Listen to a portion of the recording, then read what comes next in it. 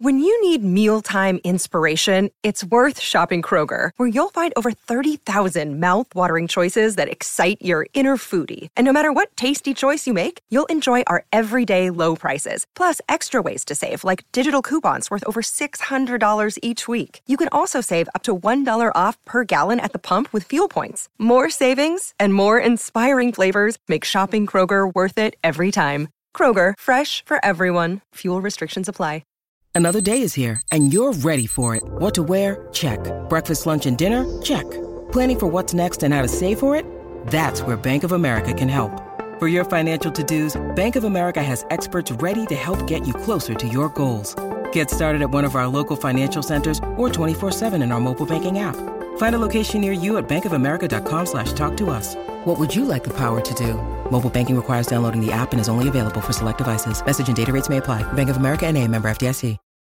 On this episode of Narcissist Apocalypse Q&A, we talk with Tracy Malone about the emotions behind the idealization, devaluation, and discard phases of abuse.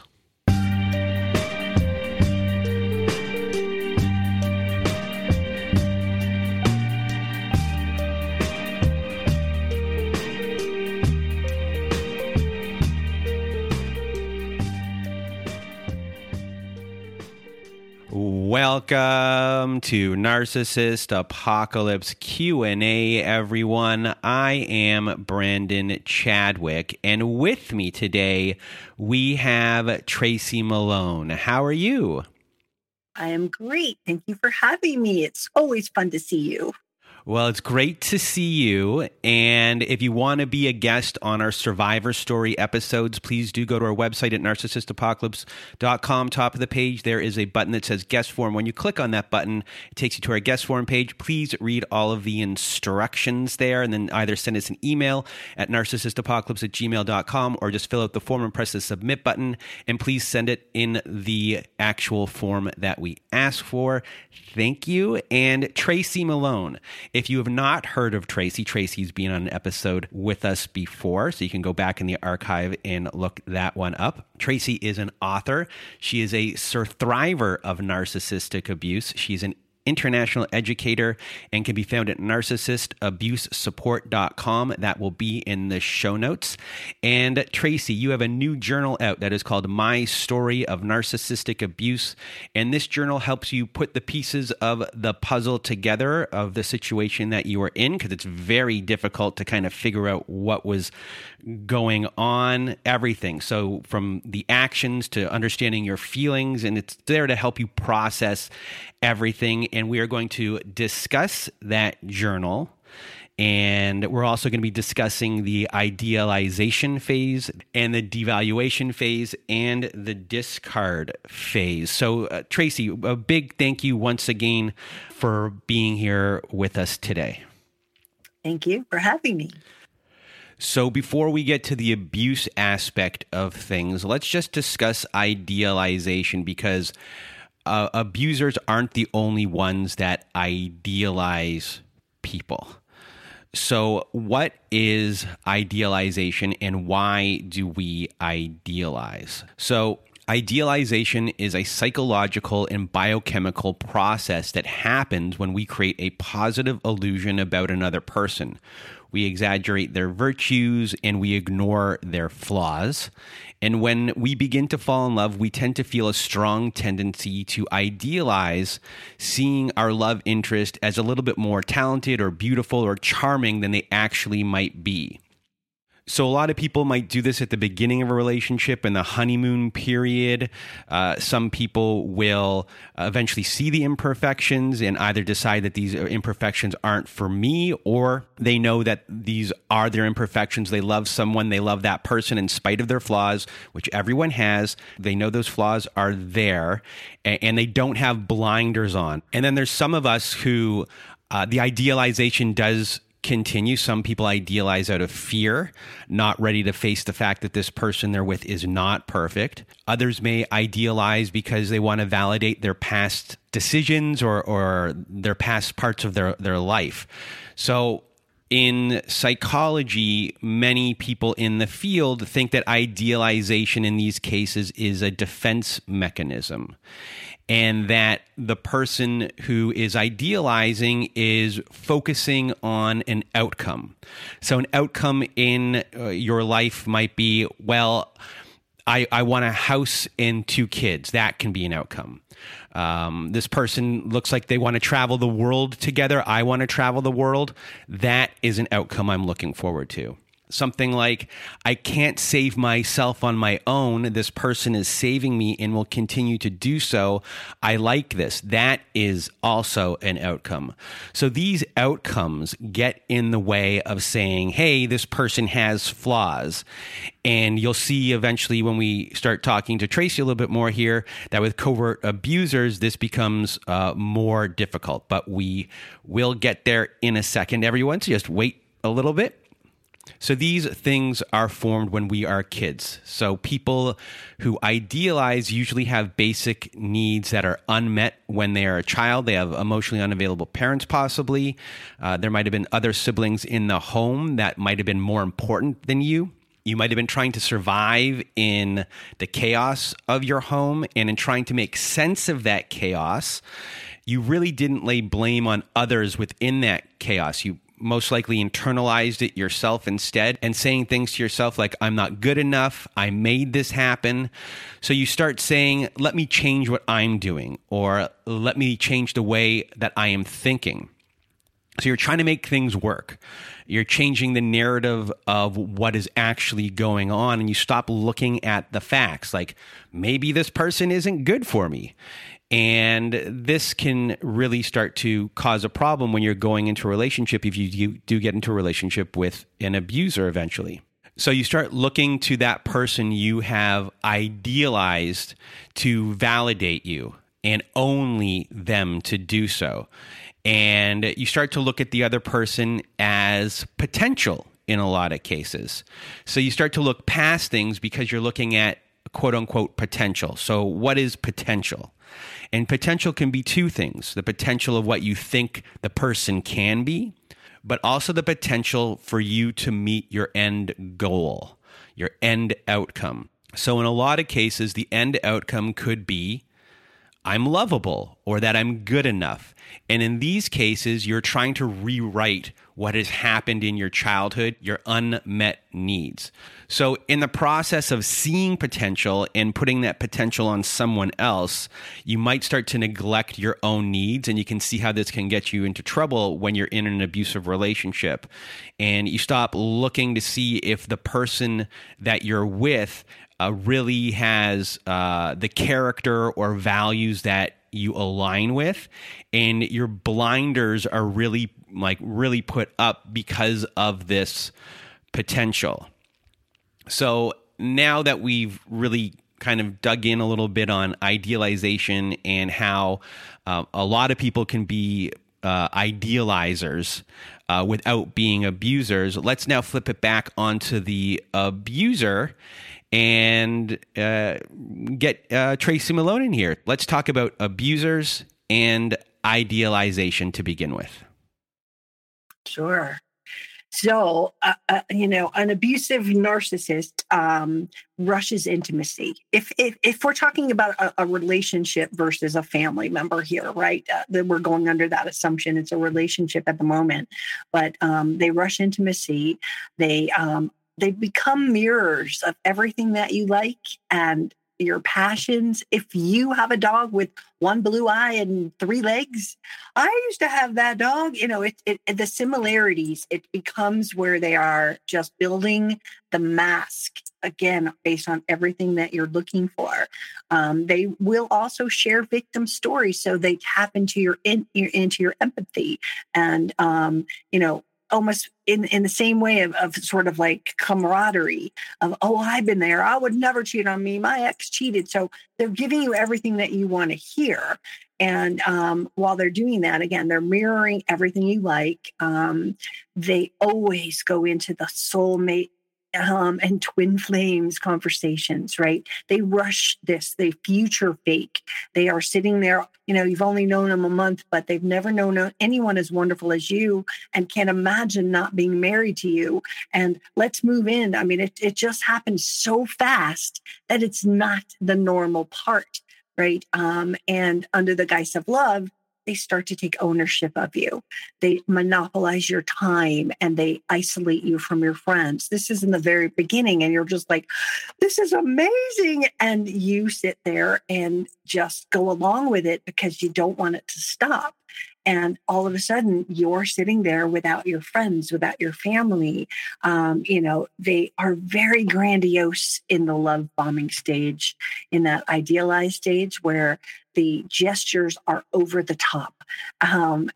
Billboards have been put up, and I just love this person so much. It's amazing, right? The extravagant gifts, the dates, the trips, and then it starts to wean off, right? Everything has been perfect and they couldn't get enough of you.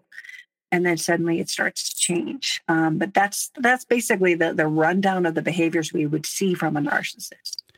And in relation to someone who, the victim in this case, they might have their own idealization of this person at the exact same time, because this person is actually mirroring their core basic fears, their basic desires, all the things that they may not have had previously. But we also do get people that didn't come from these traumatic backgrounds as well, but they might have a belief of, this is the type of family I want. This is the type of life I eventually want to lead, as I said earlier, when it came to, traveling the world. So in a lot of cases, when the future faking is a big part of the manipulation tactic for some people that has nothing to do with previous trauma at all coming into the relationship, that is where you're getting caught into this thing. And this can go on for a bit of time.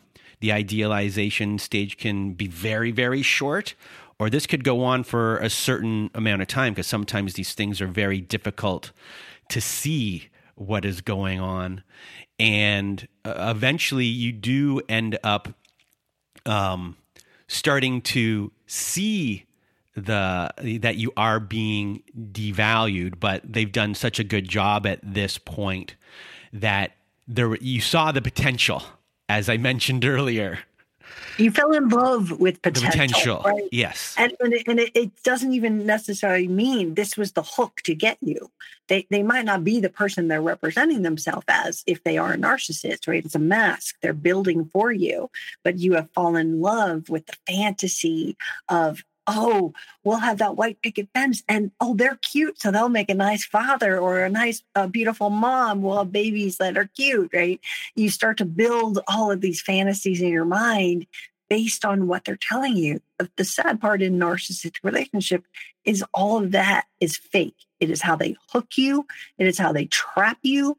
And it's really hard for victims to let go of that because they believe that lie. They believe, and we strive the rest of the relationship to get that person back in the room because that person's gone after a certain period. But you're like, wait, no, if I just do this, then that nice person will come back. So this leads us to, the devaluation part of everything. So take it away.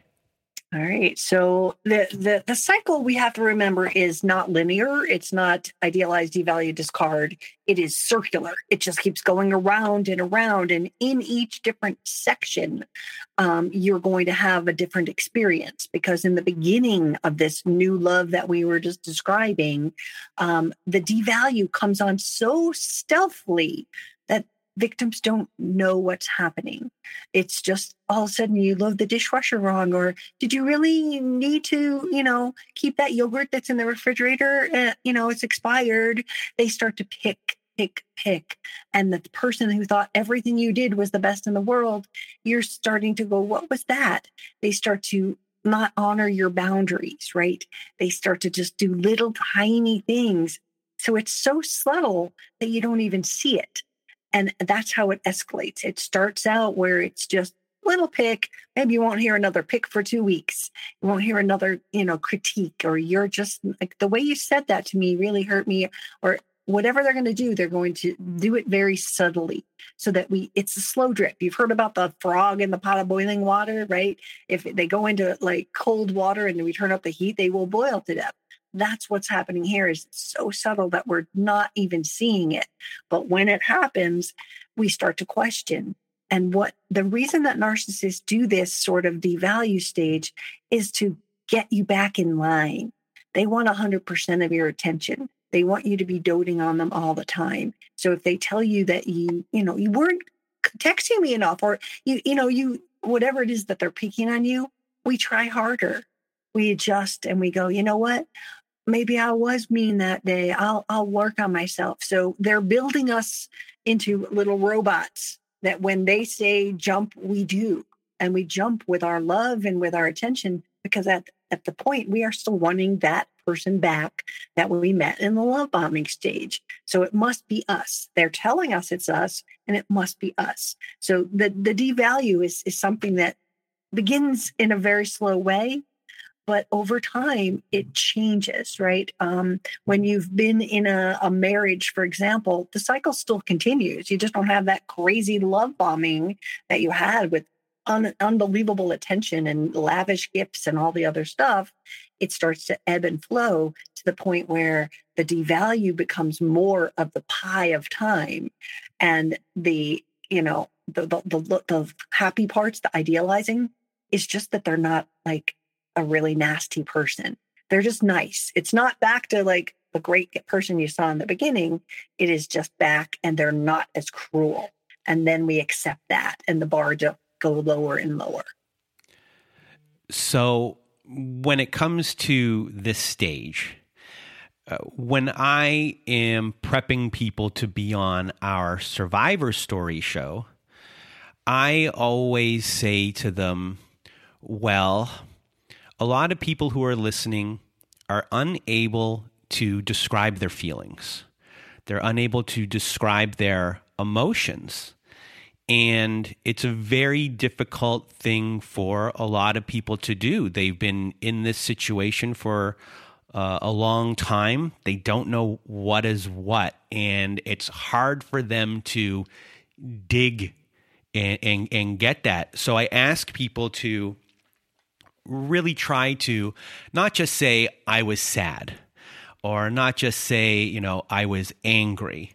I want them to try as hard as they can when they're recording with me to describe that sadness, describe how deep it can go, describe how angry you were, not just that word, so they can translate that to other people so people can grab onto it, so they can tell themselves, that's how I felt. It wasn't just one word anymore. And then I can also take that and I can describe it to someone else. So someone else could now relate to my story and what I'm telling them in a different way. Oh, you were in a scary situation, in a really terrifying situation. And that person may begin to give a little bit more empathy, more validation, more help to what you were going through. And that vocabulary and that need to understand your own emotions is very important. So with your journal, when it comes to this, I guess, how are you kind of going about specifically in this section?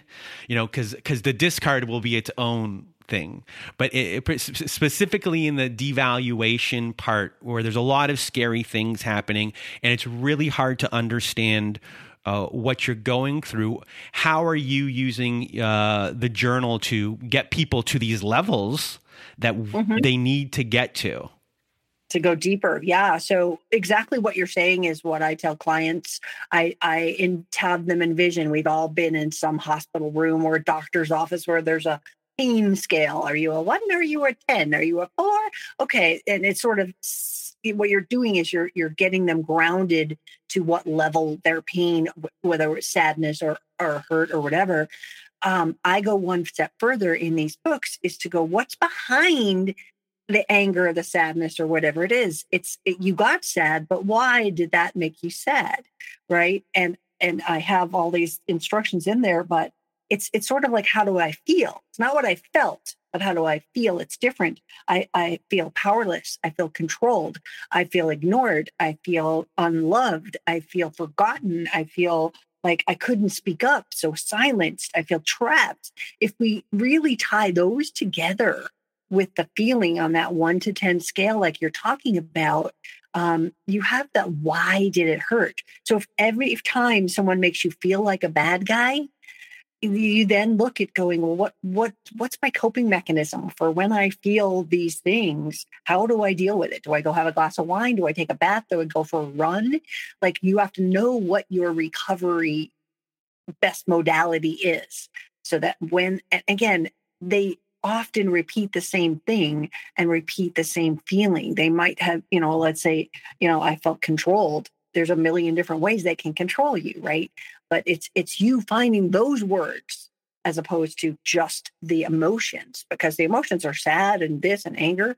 But when you go, but I'm always sad when someone tries to control me or does this, then you see that it was the control that made you there. And you start to be able to pluck apart the different pieces of your story to have a better answer so that you can kind of start to process it better. And when it comes to processing, you said before that everything is non-linear. Mm-hmm. So what do you say to the people who are trying to do it on a linear path, and that kind of getting in the way as far as their healing process goes? Yeah. Well, unfortunately, that takes education, right? It isn't that they're gonna get over this stage and then all of a sudden we're going to be discarded. A lot of victims, and I was with a bunch of my old friends from my original support group recently, and one of them was like, she was just starting to date, and the first thing she said to all of us, she's like, the man opened the door and I said love bombing and I ran away from the date. Like, they're just so freaked out by the potential of someone just being kind. We haven't seen the other love bombing tactics. As you explained in the beginning, this is part of normal love, right? It's somebody to open your door is a good thing, but to a survivor, that equates in their head and shows she wasn't healed, that she was so afraid of that happening, instead of just going, I want a few more things on the list to see if that was love bombing, right? I want to see if someone could love you and have all those intense feelings and be consistent for the next 20 years. Then it wasn't love bombing. It was just who they were and how they wanted to show you your love. With a narcissist, it always changes. That's what you have to remember here, folks, is a love bombing, yes, it's different in the beginning, new love and all that fun stuff. And it does wean back to normal life, but they don't completely change. You don't become the enemy. Like in a narcissistic thing, it's just, it goes right to, you're wrong. You did this wrong. And this attacks. That's what the difference is between normal idealizing and going into with a relationship with a narcissist. And as we've said many times on this show, red flags aren't red flags until they become a pattern in a lot of those. So sometimes you just kind of have to sit there with your pen and your paper, and you're taking your own notes, and you're like, okay, that one, that's okay, sure. And then you kind of go along, okay, that's enough. And then you can kind of go on. But it takes a little bit to figure out that a pattern is being formed. Yeah. So when it now comes to the discard phase, take us through the discard. Can we say ugly? Can we say hurtful? Can we say, you can't make this shit up? Like, it's always with drama, right? It is always at a place where they are, you are the bad guy. They lie, obviously, but they're telling you things like, you're crazy, you need help. I was never like this before you came into my life. You just love drama and thrive on it. when the truth is completely opposite, right? They pull away. And if they ghosted you, which is a very common thing in the devalue stage where, hey, I used to get like 24/7 access to this person and suddenly they're too busy or they ghost you and things like that. But in the discard stage, that ghosting gets ramped up. It gets longer periods. Like wives don't see their husband for 3 weeks at a time. And like, that's like, even though the discard stage could mean goodbye, I'm getting a divorce, or we're just ending this relationship, it also cycles around if you actually are married with them, where that discard stage isn't the permanence, but it's still the torture of not talking to you for 2 weeks or walking away from the family, right? They often cheat. Narcissists are pretty famous for that. Not all of them do, but there's a fair amount of them that you'll start to find that. But everything is all your fault. The gaslighting intensifies. They start to use your friends against you. The flying monkey brigade, right? They are starting to bring that in. If it does get to the grand finale of this all, it is usually something that is epic. It is leaving you on a plane in Europe. It is just the most horrific things that you could have never imagined anyone would do, much less the person you were in love with. So the discard stage is really disheartening because you're heartbroken. Many people in this stage feel like they could be in danger, right? There's just this feeling that they've lost who they are because all of that gaslighting and other parts in the earlier stages. And for the victim, this part starts the rumination process where they sit there and they look at those memories we were talking about. And if they have the tools to sit there and go, and this is what I do as a coach, right? I'm connecting the dots. They tell me a story and I'm like, okay, bing, bing, bing, bing, bing. And they go, oh, right. Because it was so overwhelmingly hurtful. They didn't understand it. So when you start to put the words together with it, you start to be able to get them to heal from it. But the discard is really ugly. You have this pain that is going on of cycles within this of you're feeling like you're discarded before you're even discarded. Mm-hmm. You're off balance in a lot of ways. And at the same time, you also will eventually deal with the aftermath of being discarded, trying to figure out what has actually happened. And you have the ruminating thoughts, which becomes a really big thing at this point. So how is your book helping them try and process the rumination in the discard and understanding, I guess, what has happened besides the actual feelings?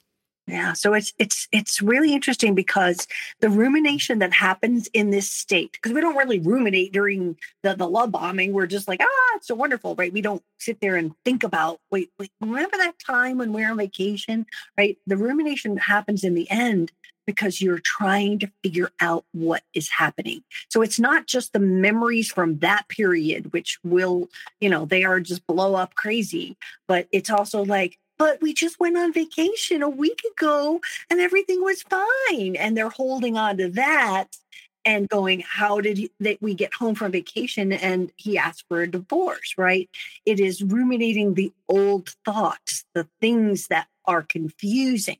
So, and that's what we don't ruminate like, let me think about this. It just comes to us because they're like, well, remember the time when we went on vacation and, he was walking 70 feet ahead of me and I couldn't catch up with him. And like, then those start to come into your mind and you process those because you get to a point where those things are what's holding you attached to them. And so it's sometimes the good memories, like, again, the vacation was just last week. We had a great time. I don't understand how they could want a divorce, right? That's the memories we have to process, not only the bad things that we've seen, but as we process the good memories and go, you know what, that was a really great vacation, but, come to think of it, I couldn't do anything right on the trip. I didn't get the right tickets. I didn't do this. Should have done that. I could have done that. We start to look at those things in hindsight. which help us explain how we got here. Because the discard is usually wank, just surprise. I didn't know what was happening. And you get hit with a brick and you don't understand it. So as they're ruminating, they're walking to work, thinking about these other times, not only the grand finale, whatever just happened that was crazy, but also but there were these good times. And for 26 years, we were happy. What happened, right? So you have to look at those memories and put them into the place so that you're processing and going, wow, that's true. There was some gaslighting on that. And here's how I reacted. And here's how I felt, because it's just clearing the board of all those memories so that you can actually move on and understand where you are in that discard stage and maybe facing divorce or a breakup. And also your journal for people that weren't discarded. This is also for people that broke up before they were discarded as well.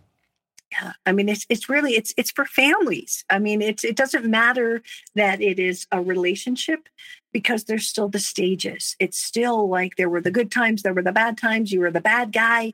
There's all of those parts in every relationship. So, I've got one book here on my desk that I call They That Shall Not Be Named. And it is strictly my journal dedicated to figuring out memories from my in-laws.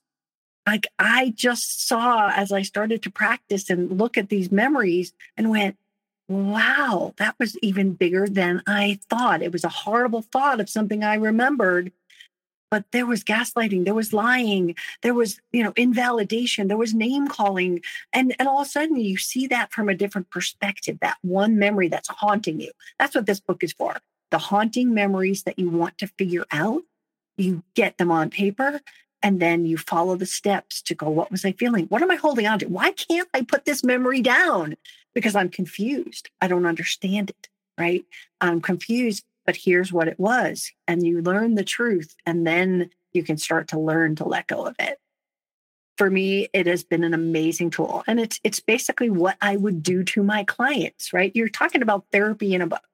And it happens to be beautiful because it's color, but it's laid out with tabs. This is the devalue stage. And you just go back and go, I have that thought. Really, what was that thought? Was that the beginning of the devalue stage? Because they said these horrible things to me, or they made me feel this way.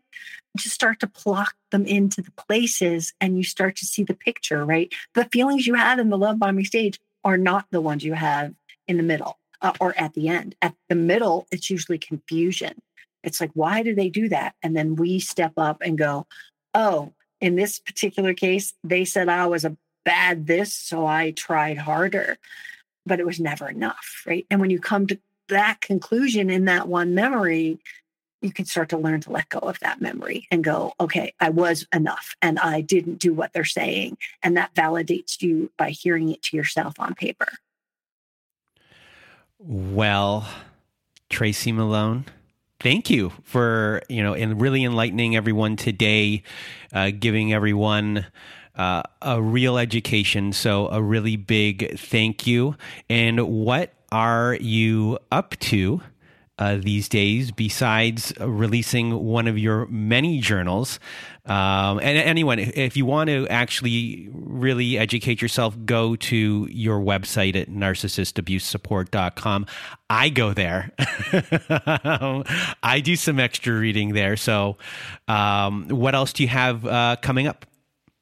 I think, let's see, there's two big things. I've been working on a parenting plan course for about 2 years.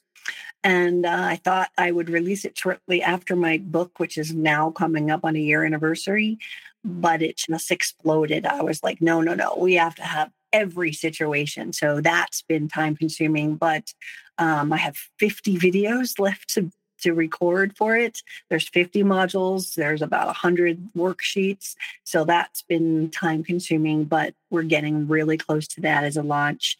On the exciting news, I've been asked to be interviewed for a series of interviews done by Amy Redford, so Robert Redford's daughter. I'm being flown out in a few weeks to Utah with, 3 cameramen and directors and producers and hair and makeup. And so it's going to reach a lot of people. And I'm so honored to be able to be interviewed like that. So once again, Tracy, a big thank you. I'm going to leave all of your information in our show notes for people to reach out to you. You also do coaching as well. And if you want to be a guest on our Survivor Story episodes, please do go to our website at narcissistapocalypse.com. Top of the page, there is a button that says guest form. When you click on that button, it takes you to our guest form page. There, you can read all of the instructions and either send us an email at narcissistapocalypse@gmail.com or fill out our guest form and press the submit button. And please do send it to us in the form that we ask for. Also at our website, we have our very own Safe Social Network. It's our support group at the top of the page of narcissistapocalypse.com. You click on that support group button, and inside you'll find that we have Zoom meetings every Wednesday night, Thursday afternoons, and Saturday nights. We also have forum boards for you to post and for your peers, other survivors to respond and support you and to validate your experience.